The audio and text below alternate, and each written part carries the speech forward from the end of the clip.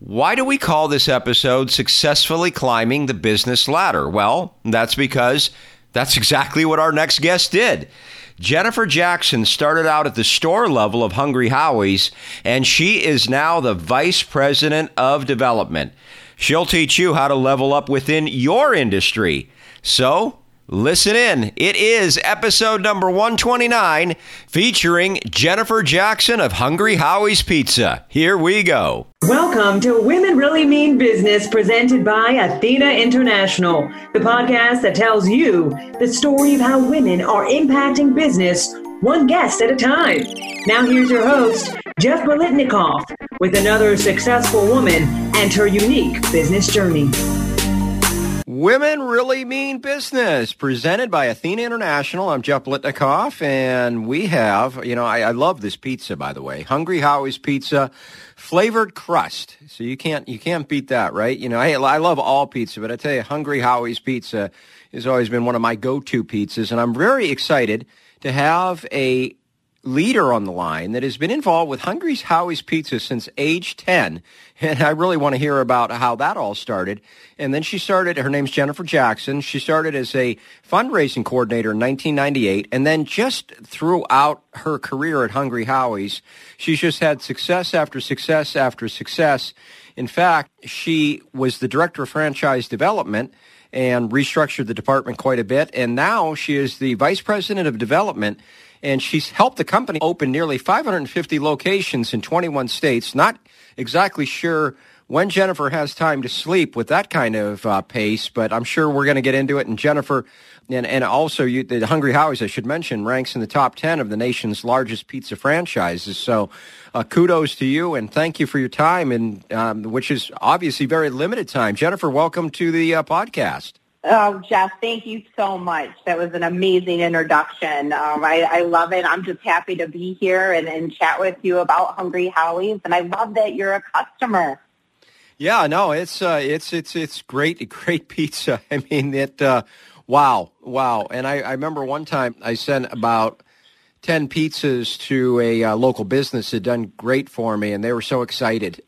They were just what a great gift for them. But at any rate, Jennifer, I did a brief on your bio, so I'd like you to expand on it, of course, but also just to talk about how you got involved at age 10, and little did you know at age 10 that you were setting up your life's work, and that's pretty amazing.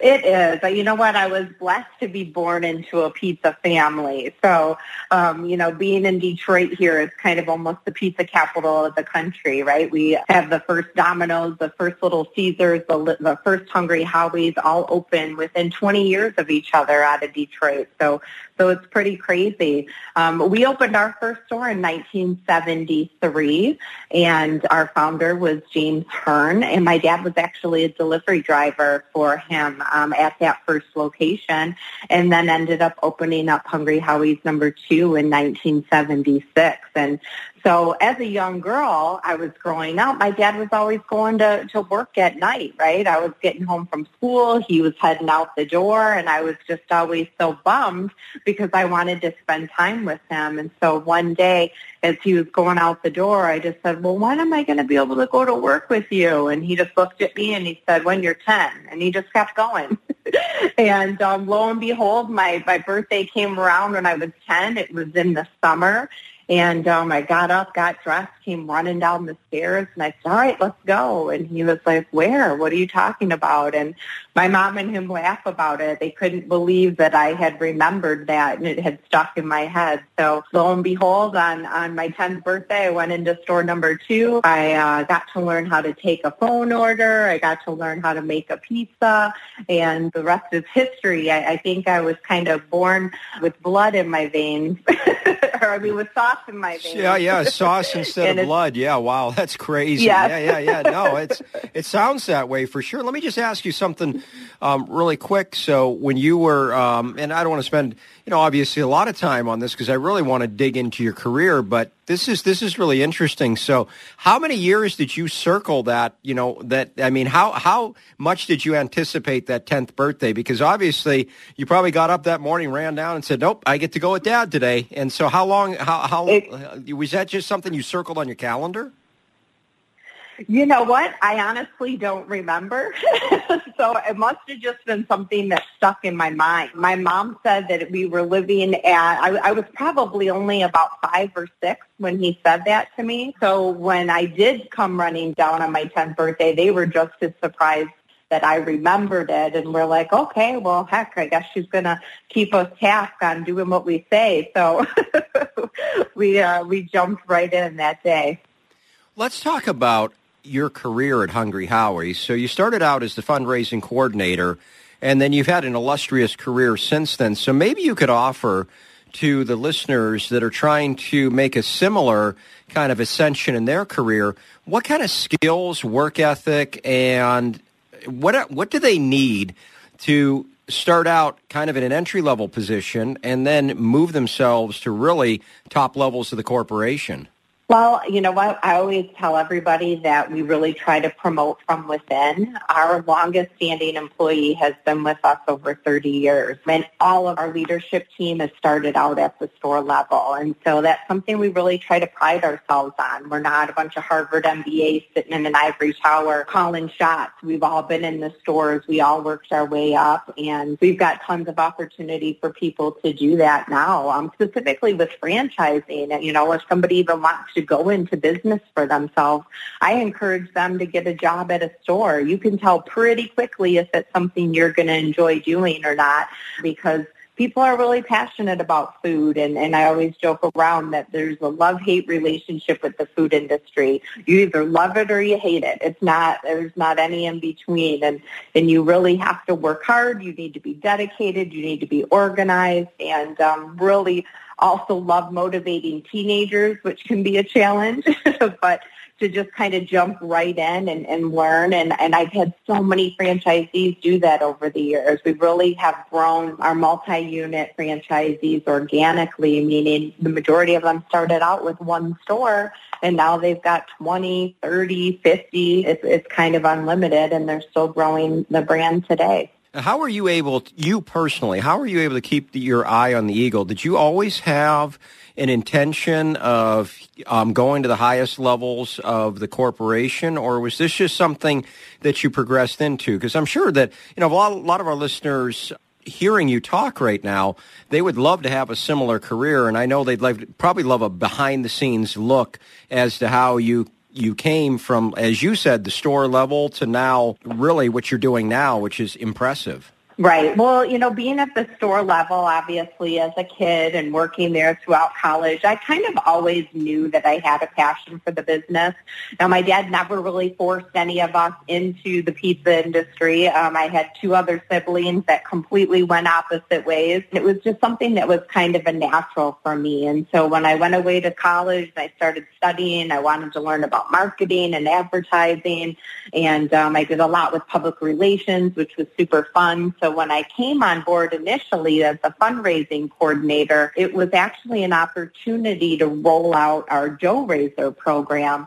And what was super exciting for me at that time was reaching out and making the introduction with all of the schools and nonprofit organizations throughout the country and work with them to help them raise money specifically for, equipment or computers or whatever they needed in their schools. And for me, it's all about working within the community. And so I really enjoyed being able to do that. And I actually, with it being a family business, have stepped away at times too, and looked at other opportunities and actually spent time at other businesses doing franchise development just to be able to learn a different way of doing things, to kind of be able to see a different perspective, to be able to help us improve any systems that we have in place. So in your day-to-day life right now, and I'd like to know, because obviously you're probably doing a lot of traveling. Maybe, as we record this, it's August 2020, so traveling has gotten curtailed a lot in the COVID world, so there's probably more virtual that you're doing. But, at some point that'll probably come back, and maybe by the time people are listening to this interview, it will be back. But at any rate, how are you able to balance all of the responsibilities of not only, continuing the growth of Hungry Howie's, but also being able to also have that quote-unquote work-life balance? So what is it, somebody as busy as you are, how are you able to make all that happen in a cohesive way where you can work hard and play hard, so to speak? Right. What's a work-life balance? I thought we just work all the time now. No. I think that's...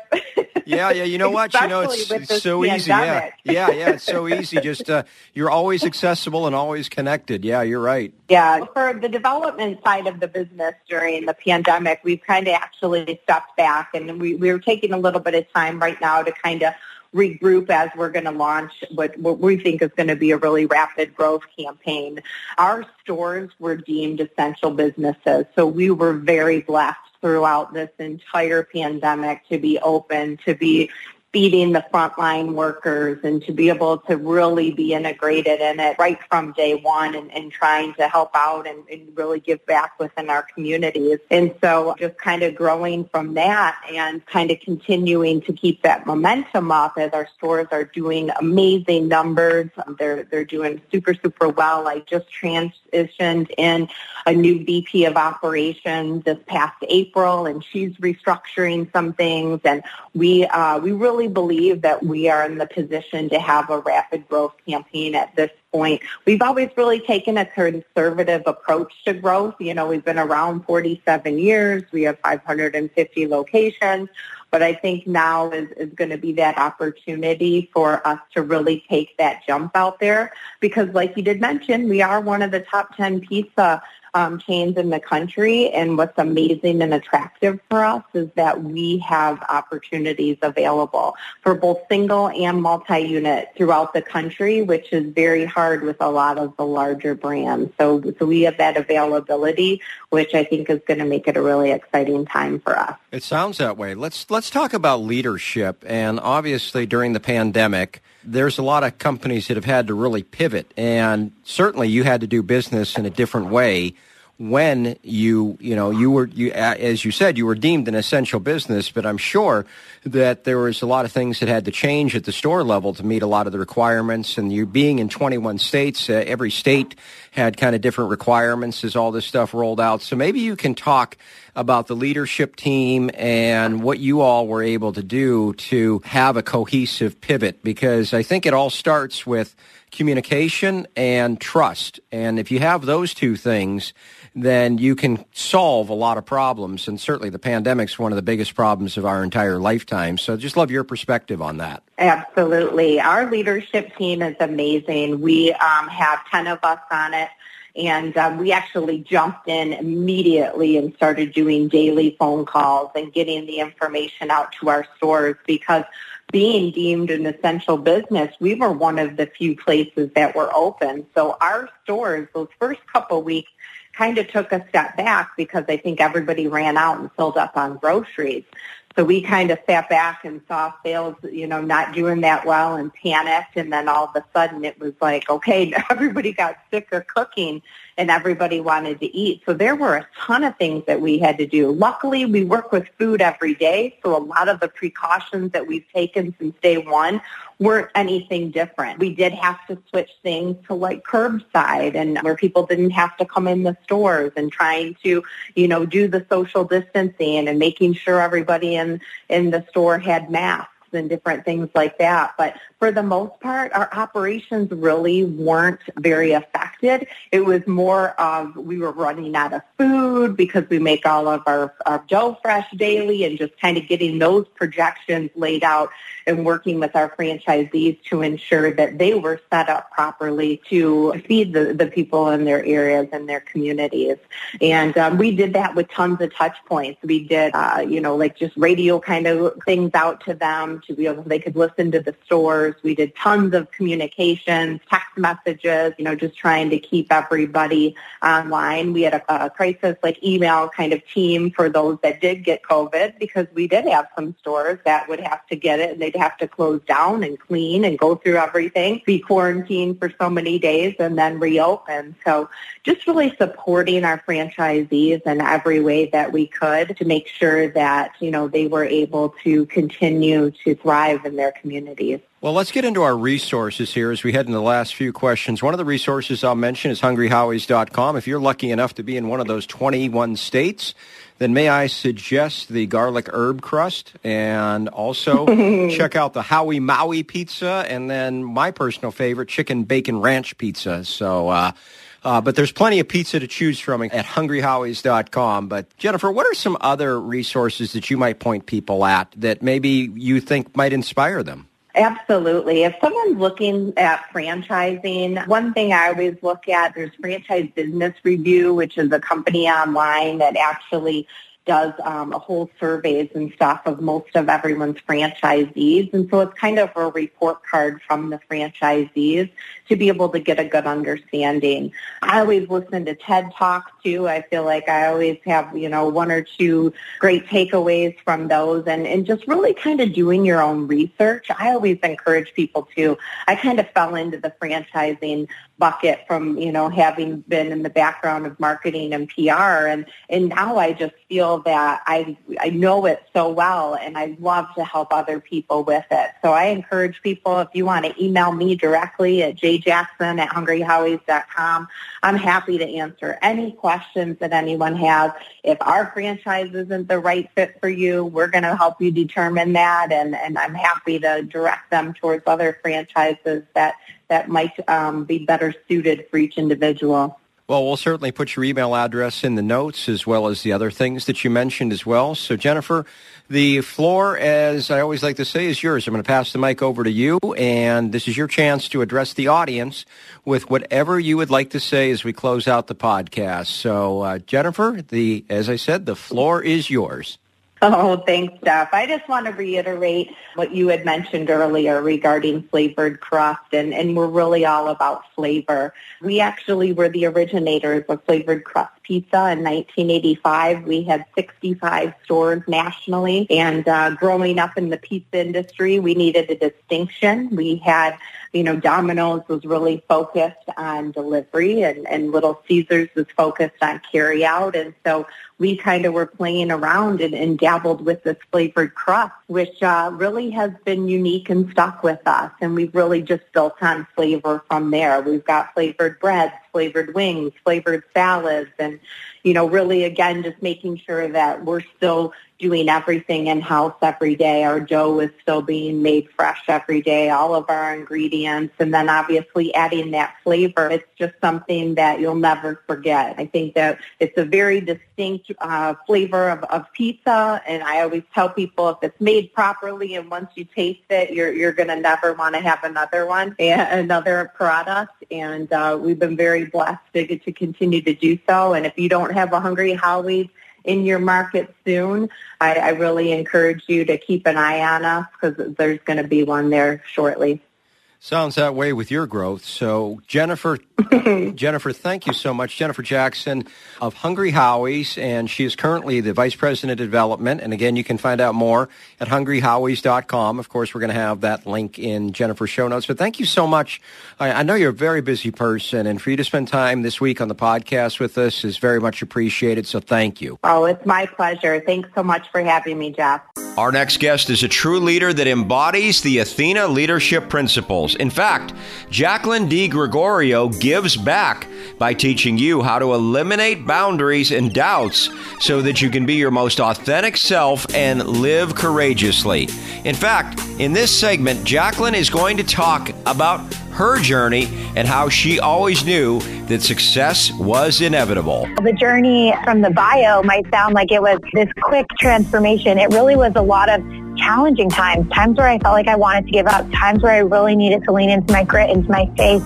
self-belief and just keep going and keep believing in myself and knowing that my success is inevitable. As long as I keep going, there's no such thing as failure. It is inevitable that we are going to get more listeners with your help. If you do one of two things for us, rate and review the podcast or share the episodes you find relevant.